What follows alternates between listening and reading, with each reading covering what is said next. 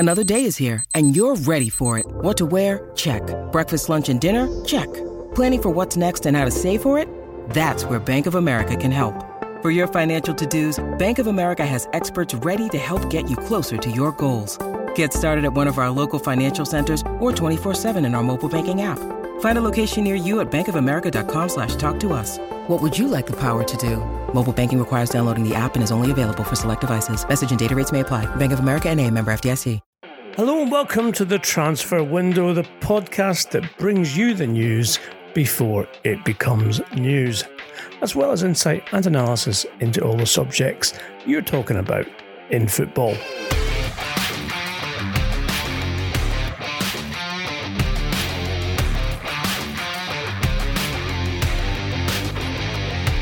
I'm Ian McGarry, and with me as always is Duncan Castles. Do not accept cheap imitations because they just repeat what Duncan says, and sometimes what I say as well.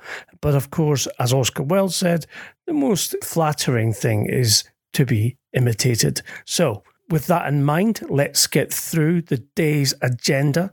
We've got news for you on Manchester City, on Robert Lewandowski and interest from the Premier League, Kylian Mbappe, Juventus finances, and an interesting structured deal that they have done for Manuel Locatelli, as well as Celtic and Brighton, and the return of the donkey.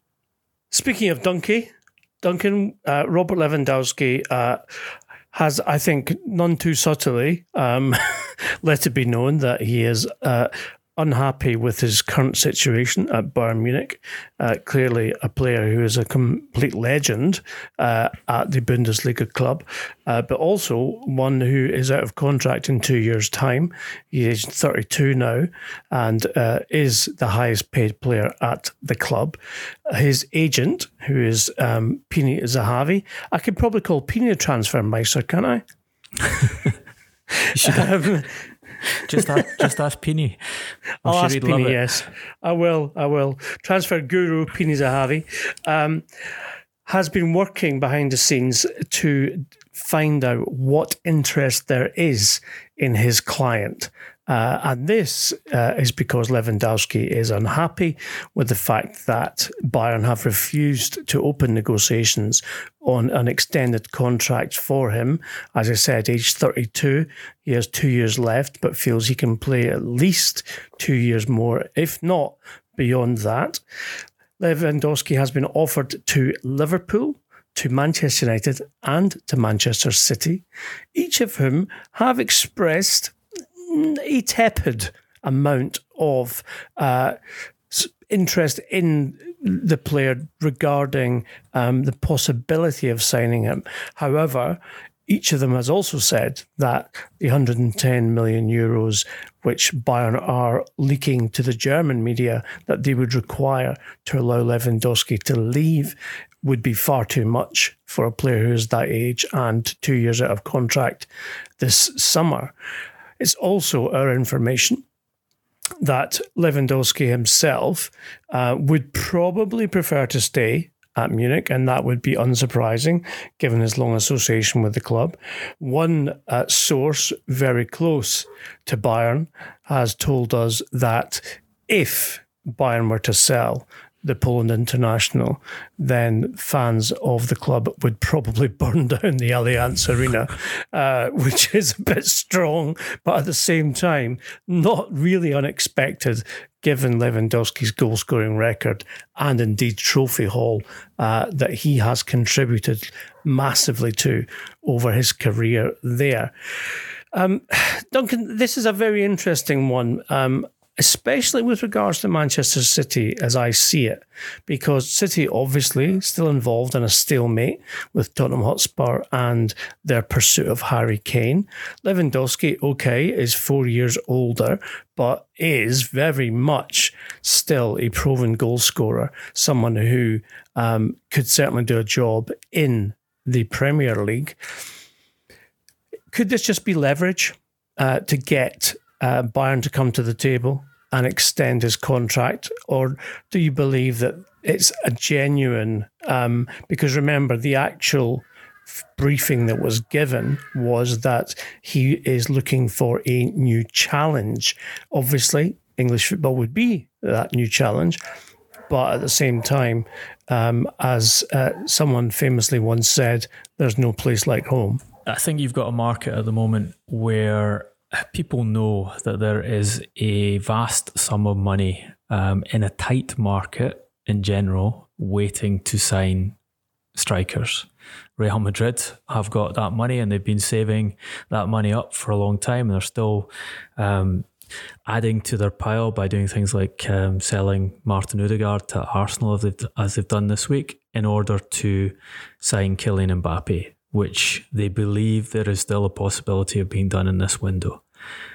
Manchester City very openly trying to get Harry Kane, the top striker in the Premier League, to move from Tottenham to the north of England. Kane wants to move. The sums being talked about are huge. The initial bid was £100 million, and City are indicating that they're prepared to go substantially above that, albeit including players from their camp who want to leave. And Pep Guardiola has openly said that he has 3 or 4 players, most notably Bernardo Silva, who are ready and want to leave the club as part of that deal.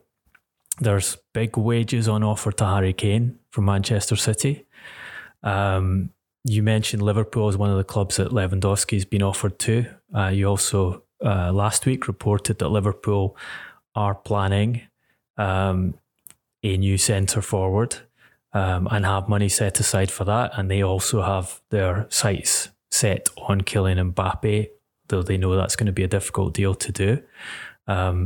I think offering Lewandowski to Liverpool is particularly ambitious because he is 32 years of age, and that does not fit FSG's working method in the transfer market. He's already very heavily paid. I believe his maximum salary at Bayern at present is worth 20 million euros gross per season. So I don't think they're going to get a bite there. Manchester United, we know long term are in the market for a centre forward. They've retained Edinson Cavani for this season, but there was a point at which they were considering bringing a new striker in, and that's still in their plans. And I think if you catch them at the right moment, with the right player, a deal can possibly be done there.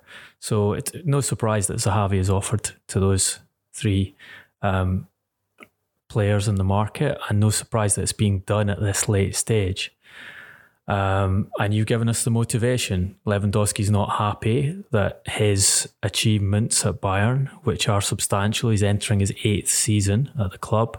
He scored 297 goals in 331 games for him. He's just come off a season where he scored 41 in 29 Bundesliga games, which is obviously a sensational return. He feels undervalued, and you have this talk springing up around Bayern Munich that they are lining up Erling Haaland as his replacement.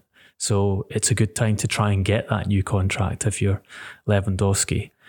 But I think we went into this market talking about how important strikers were and how the movements of certain strikers were going to determine how dominoes fell and what else happened. And I think we're still there, with less than 2 weeks to go. We're very much in that process of, does Kylian Mbappe move this summer? Do Madrid put that money across to Paris Saint-Germain immediately? Because if they do, I will be incredibly surprised if Paris Saint-Germain do not respond by going out and making a significant signing to dampen down the headlines of losing their star Frenchman. And I think this is an important factor here. Their star player from their own country against their will at the tail end of the market. They've had the most showy market of anyone, and they've been boasting about it and talking about how they must win every game, not just win every trophy, but win every game. I don't see Qatar taking it lightly if Mbappe gets his way, if Florentino Perez gets his way and goes to Madrid, and then there's money to be spent. A replacement comes in. You could, for example, see Paris Saint-Germain deciding, if they lose Mbappe, that the player to replace him with is Paul Pogba, who we know is running down his contract. French national team player, so you get a new star Frenchman in, which leaves money in Manchester United's hands to work on the areas of the team that they are still targeting, and which they've said they will do if they can make a transfer happen. Let's add another player to this. Again, something we've known about and reported on the podcast since ahead of the window. Juventus want to move Cristiano Ronaldo out. They have been working on that throughout. It's been done very discreetly in the sense that at no point will Juventus say publicly they want to sell Cristiano Ronaldo, but Max Allegri's plan has been one in which he would like Ronaldo's wages taken off the wage bill so he can restructure elsewhere. They don't have a lot of cash at the moment, which we have seen in the Manuel Locatelli deal, which I think we can talk about the dynamics of that later. He is building his plan for the attack around Dybala, because he would like Ronaldo to be out, and Dybala is a player he trusts and has worked with before, and feels he can build the best attack that's possible to him in the circumstances, minus Ronaldo with Dybala at the lead. But the money will be needed from Ronaldo's deal to get a new contract to Dybala. So there are a lot of things in play at the moment which may click into place in this last week, and really substantial sums of money sitting, waiting to be spent in certain areas. And obviously, if that Kane deal goes through, if that's the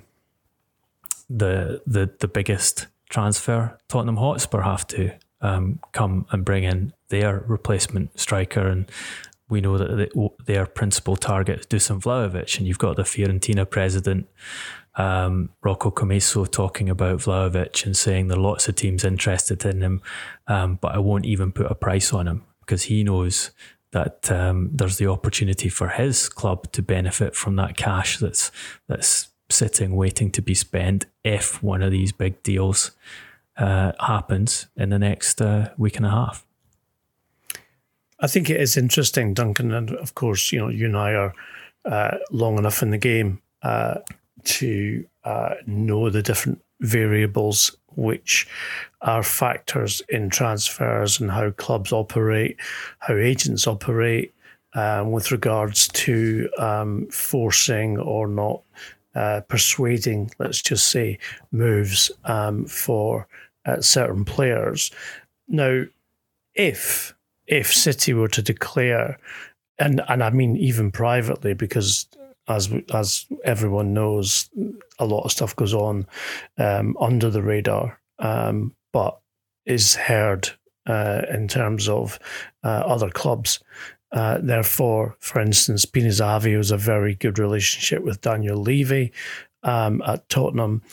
If City were to express a solid interest in Lewandowski, then Levy's going to get to hear about that. He's thinking, oh, am I going to lose the fee on Kane here because City are going to plump for someone else? And therefore the merry-go-round suddenly hits the buffers and something has to give, as it were. And at the same time, City benefit probably from that situation as well, because Levy might be more amenable to coming closer to City's valuation of Harry Kane and what they're prepared to pay, around £125 million, rather than let the opportunity to sell the player at his optimum value at the time in his career when he can achieve the optimum value for Tottenham Hotspur. What is interesting as well, though, as you have pointed out, is the Cristiano Ronaldo situation. A player who is clearly still super fit, still performing at the highest level. Someone who is undoubtedly one of the game's superstars, and interest in Cristiano from Manchester City. I'm told very reliably that Real Madrid will not look to re-sign Ronaldo. They are absolutely focused on Kylian Mbappe.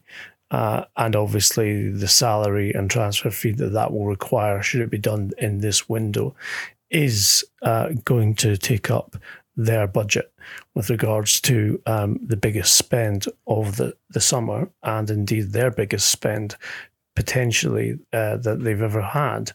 Therefore, Ronaldo has to find a different new home, as it were. But I'm kind of reminded here of the old Welcome to Manchester poster when Carlos Tevez joined Manchester City from Manchester United. And the idea that Ronaldo would go to City rather than go back to United, which has been mooted, to be fair, is one which is very intriguing and also quite controversial, really, because Ronaldo has said on several occasions that he sees Manchester United as kind of his spiritual football home, given that he left Sporting Lisbon at a very early age for Old Trafford, and obviously considers Sir Alex Ferguson as a father figure to him. But at the same time, his wages are around 900,000 euros per week. And probably City or PSG are the only two clubs who could afford to match that and pay him if he were to move from Juventus. And Juventus themselves have great financial problems with what they can spend and not. And it's a situation which needs to be resolved. And Cristiano himself, despite criticising people who have made comments about his availability or indeed the opportunity of him moving this summer, did leave the door open with regards to what may happen. And so when you tell us that it is the case that Juventus want him out of the club because of the financial burden of his salary and are willing to take a hit on his transfer fee, which was around, I think, 86 million euros when he left Real Madrid, then that is in itself going to be a huge, huge deal in the next 11 days. Look, there's no question that Juventus would be delighted if Manchester City could be convinced to take Cristiano Ronaldo. Their priority is purely financially driven. It's not a sporting issue. It is that they are committed to too much salary for Ronaldo, and COVID has hit them hard.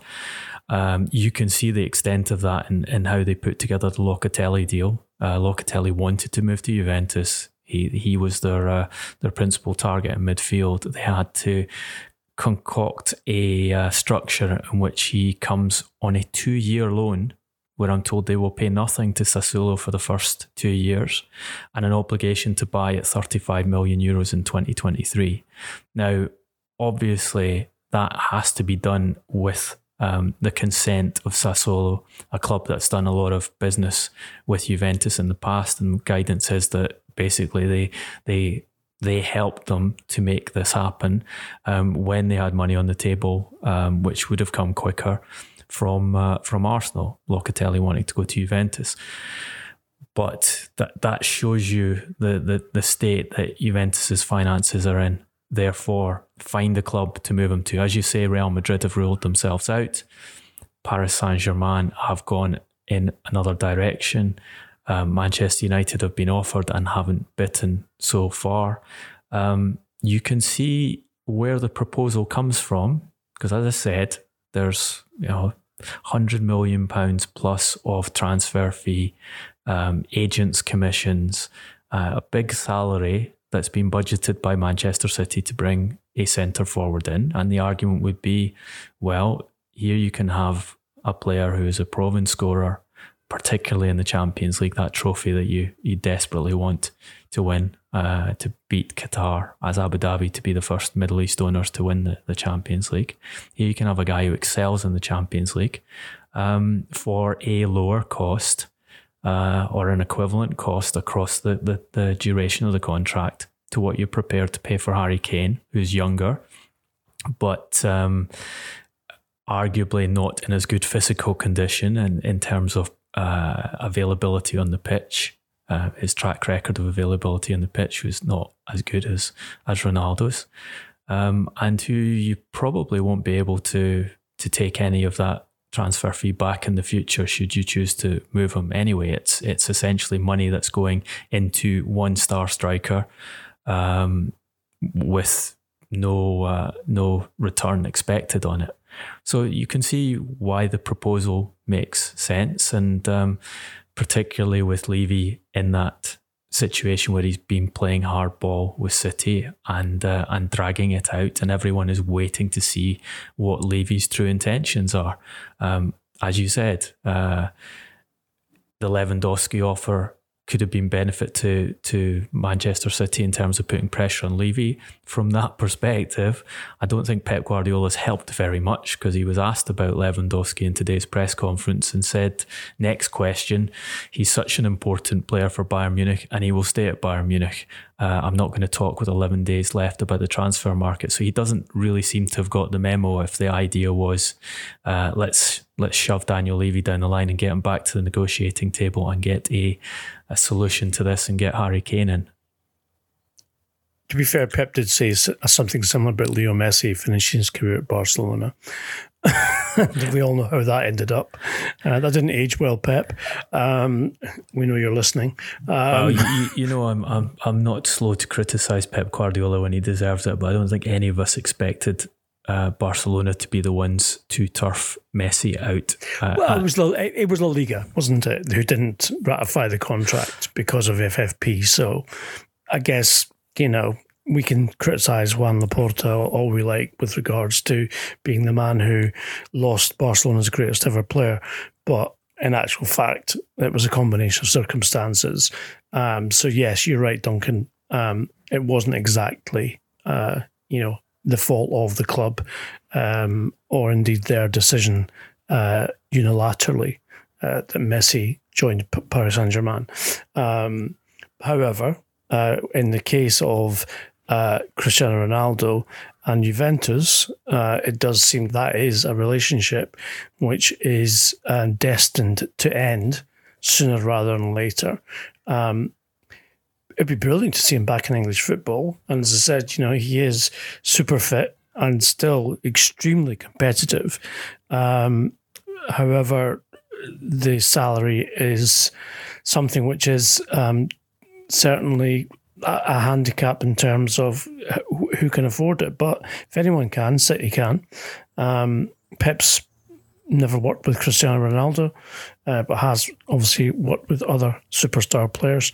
So it would be interesting should City decide that would be an investment worth taking. Duncan, you broke the story about the Monaco defensive midfielder Aurélien Tchouameni with regards to interest from the Premier League, and I believe you have an update with interest from Chelsea in the player. Yeah, we said on the earlier podcast that Manchester United were monitoring his situation, had been in touch with his representatives. Monaco currently value him at €40 million. They are halfway through their Champions League playoff with Shakhtar Donetsk. They lost the home leg 1-0. If they go out next week, then the expectation is that their valuation of Tchouameni will be reduced and he will be accessible at a lower price than that. As we said, also being watched by essentially all the top clubs in Europe, Juventus amongst them. They have now done Locatelli, so I think they are out of the equation for this particular transfer. I just add a little note on Juventus, and since we're talking about Manchester United at the same time, they have during the summer proposed a swap deal for Nemanja Matic, which would have seen Aaron Ramsey going in the other direction to United, but was rejected by Manchester club. But Chelsea are one of those interested clubs, and again, my information is that they have been in direct contact with the players' camp and advised them that they won't make an offer at this stage, but depending on what happens in the final days of the market, depending on which players they can sell, and we know that Chelsea probably employ as many players as any other club in European football with their extensive loan army, depending on how they can rearrange their finances from sales, then they could possibly move for Tchouaméni in the final days. So again, we're getting a lot of stuff concertinaed into the final weeks of the market, which isn't a surprise because of the dynamics of it. There's a little bit of extra cash being pushed in by the CVC deal being accepted by La Liga, and a lot of these players, younger players who clubs want to take because they see them developing and having increasing value down the line. A lot of them, I think the transactions might happen in those final days, and Tchouaméni definitely one to pay attention to see how that develops. I think you're absolutely correct in calling that, Duncan, with regards to what happens in the final few days of the window. All of the indications I've had from speaking to chief executives and recruitment departments around Europe, as well as in the EPL, have been that they expect to do business in that final week or so. Again, I've said it before, I don't understand the logic in that, because prices go up, not down, when you get to the biting edge of the market closing. But that's the way football operates. Moving slightly down in the Premier League, although not that far, because Brighton and Hove Albion are in 8th place currently after one game, having won their opening match of the season at Burnley. And they have been involved and continue to be interested in signing a new number 9, or certainly not a number 9 because Neil Mopey has that jersey, but a new striker. We've reported in the past about their pursuit of Odsonne Edouard, which seems to have stalled, if not halted, with regards to Celtic's demands on the guaranteed price of the France international, a name which is an interesting one, has come into the debate with regards to potentially coming to Brighton, and that is Darwin Nunez, Duncan. And I understand that you've obviously done some research on Nunez, and perhaps this would be a little bit of a risk for a player who's young and perhaps slightly volatile. Yeah, I think Nunez has been on Brighton's recruitment list for quite some time now. They tried last summer to get him in. Benfica threw a huge amount of money at that deal. It was something that their incoming coach Jorge Jesus wanted, with the idea that they'd make a significant challenge in the Champions League and regain the Portuguese title. That went horribly wrong. Record transfer fee paid for him. Scored just 6 goals from 29 league appearances for Benfica last season, 14 goals in total. He's an interesting player because everyone I talk to about him say there's a serious talent there. They don't think he's an out-and-out finisher. They actually think he's better as a provider of chances, which is ironic given the one thing that Brighton need is someone to finish rather than provide chances. They're as the people following their XG statistics in detail will tell you, they were the most creative, but relative to efficiency in front of goal, one of the worst teams in the Premier League last season. And Nunez followed a similar path in that he had more assists than goals as centre forward for Benfica. two elements which I think are important here. Is he's had a serious knee injury early in his career, and last season suffered another knee injury. Played through that injury with Benfica's medical staff assessing it and deciding that it wasn't a serious problem. And then at the end of the season had another knee operation. The briefing was that it would be rapid recovery, but currently the expectation is he won't be back until October. So Brighton must have real certainty over this deal if they're prepared to sign a player who has been out with that kind of knee problem twice and would not be able to take a proper medical at present before the end of the window. Another thing that's been said about him is he's quite an emotional player, and if he starts well for a team, then he can go on a run and perform at the top of his abilities. But if he struggles at the beginning of a period, then it could work out very badly. So there's two kind of warning signs on that one. The benefit, of course, with Nunez is Benfica need to bring money in, desperately trying to sell quite a lot of their players to various European clubs. And his salary demands are significantly less than Odsonne Edouard. Edouard, I understand, is looking for £85,000 per week, which would make him by some margin the best paid player at Brighton. Would have repercussions for salary amounts at the rest of the club. So there are complications either way. But what we know is that Brighton need to get a centre forward in and are working hard on that. Also, looking at left back, where they've made a substantial offer to Getafe for Marc Cucurella, 23-year-old who they signed from Barcelona last summer. I'm told that offer was for €14 million guaranteed, plus another $4 million in what are described as achievable bonuses. Rejected by Getafe. The Getafe president, Angel Torres, insisting that he will only let Cucurella go if the full €80 million release clause is met, which of course puts Brighton in a position where should they choose to go down a certain strategy and they decide that Cucurella is absolutely the player they want at left back, that they could trigger that release clause in the final day of the window and get a bit of revenge on Getafe for being so difficult to negotiate with, in that they leave them without their first choice left back and very little time to replace.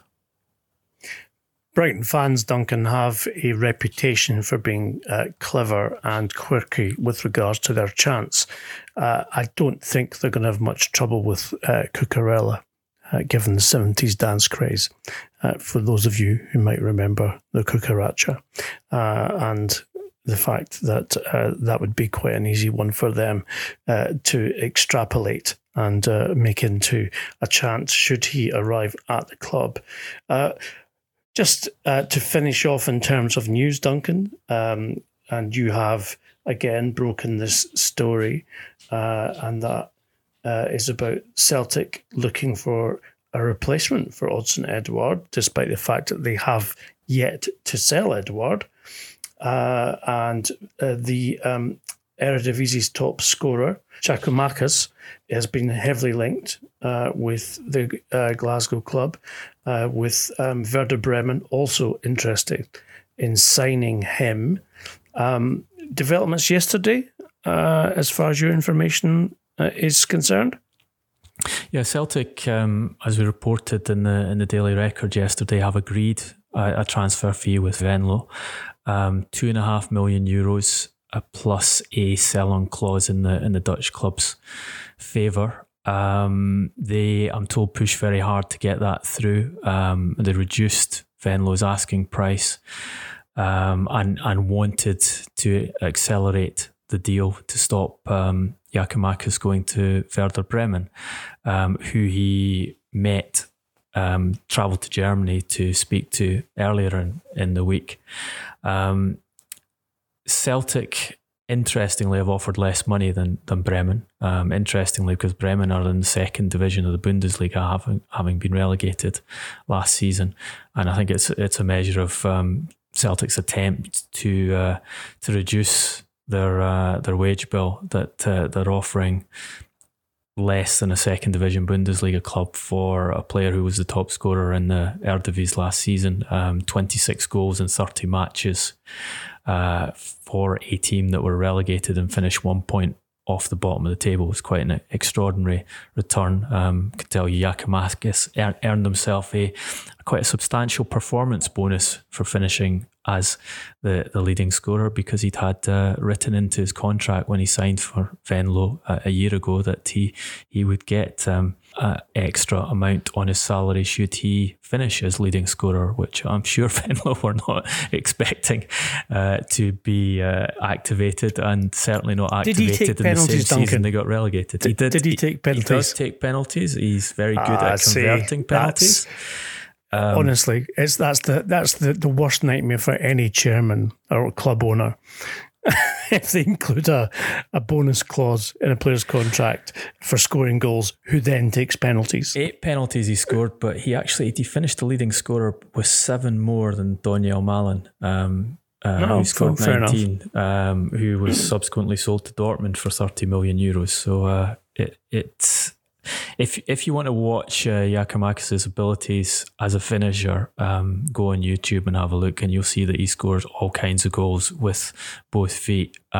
Very good in the air, actually very good receiving the ball in the air and in defensive situations, and a strong tackler. Good in a high press, which obviously is a system that Ange Postecoglou uses at Celtic. So you can see why Postecoglou has contacted the player direct to try and convince him to come.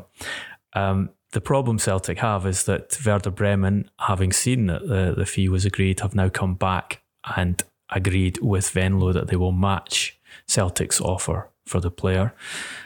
So it's down to Celtic to convince Giakoumakis that they're the better club to go to, and I think probably that will require them to improve the financial package, given that Bremen are offering more money as a second tier club, and given that, look, there's a number of players in Celtic squad who are substantially better paid than the numbers that they're proposing to Giakoumakis at present. Well, at 2.5 million euros, I might make an offer from myself for a five-a-side team. I'm not sure what he's asking for in salary, but at 1 game a week, maybe we can persuade him. But if you do, you won't let him take the penalties. We all know that. He's not getting a scoring bonus, that's for sure. I actually thought that had gone out of fashion for precisely the reason that free kicks and penalties were always hoarded by strikers who had a goal-scoring bonus.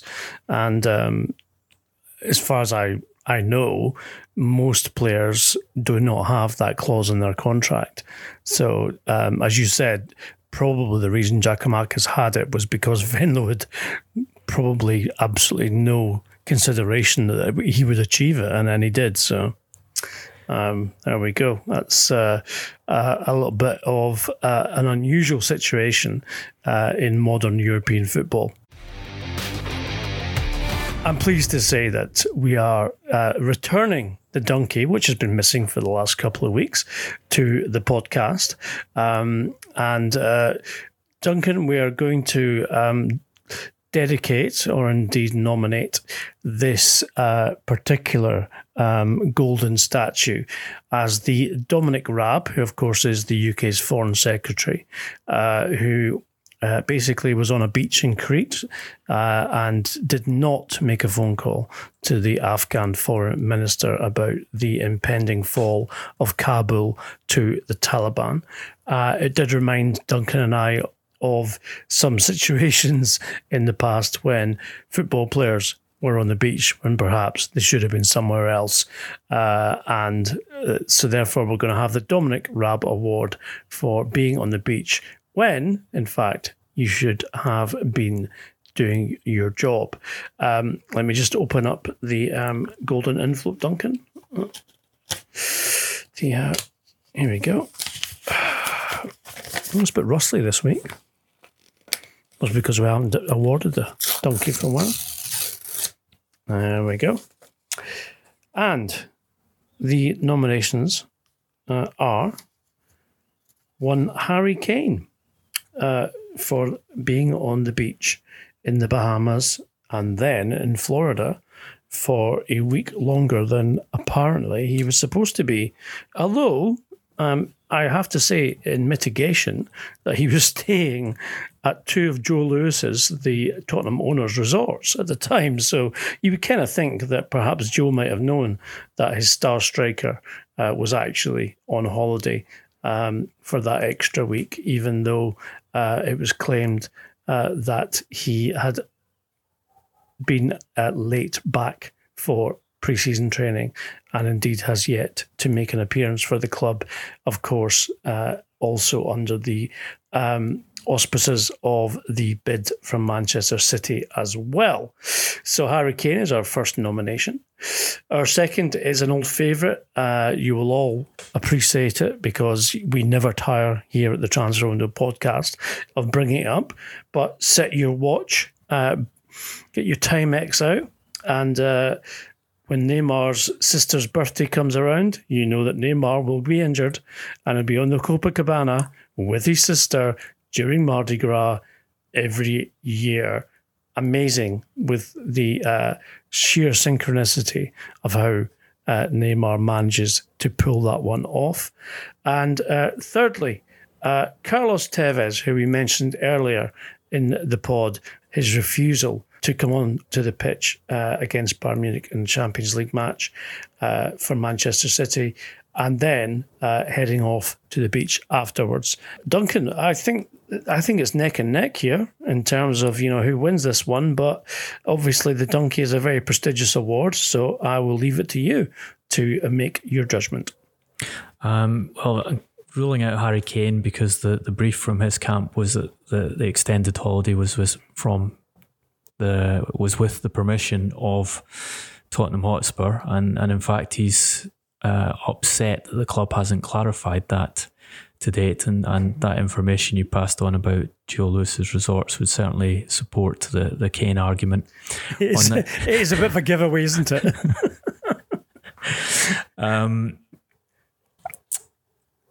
Neymar, again, like in normal circumstances, you give it to Neymar, but I think what you've got to factor in here is that this is done with the authority of Qatar, and they're prepared to pay that much money for a player of his status and give him the latitude to hang on, he did it at Barcelona as well, Duncan. It's not just PSG when he's disappeared. Well, in this case he has permission, so that excludes him from the award, whereas Carlos Tevez on the bench, refusing to come on during a match and then disappearing off to Argentina for a substantial period of time when he was the highest paid player at Manchester City. I think that's the clear winner. He gets the Dominic Raab award, and maybe we can arrange for the two to meet. That would be an interesting conversation. It certainly would be. I remember Graham Souness at the time, who was commentating, or certainly an analyst on that game, absolutely tearing strips off him and saying he should be sacked immediately and never play for City again. And thinking to myself, well, therein lies a true Scotsman who believes that you should turn up for your work, no matter what happens. So, well done, Carlos Tevez. I believe that is your first donkey. Obviously, we hope it won't be your last, because you are someone who we do like to talk about in the moments that we have, despite the fact you've kind of disappeared back to South America. But we shall indeed revisit, I'm sure, your career in the future. As for now, that has been the second podcast of this week for the Transfer Window. Please engage with us on our social media channels, which are at Transfer Podcast on Instagram, Facebook, and Twitter. Duncan is on at Duncan Castles. I'm at Garbo SJ. You can find it on YouTube. Just search Transfer Window Podcast.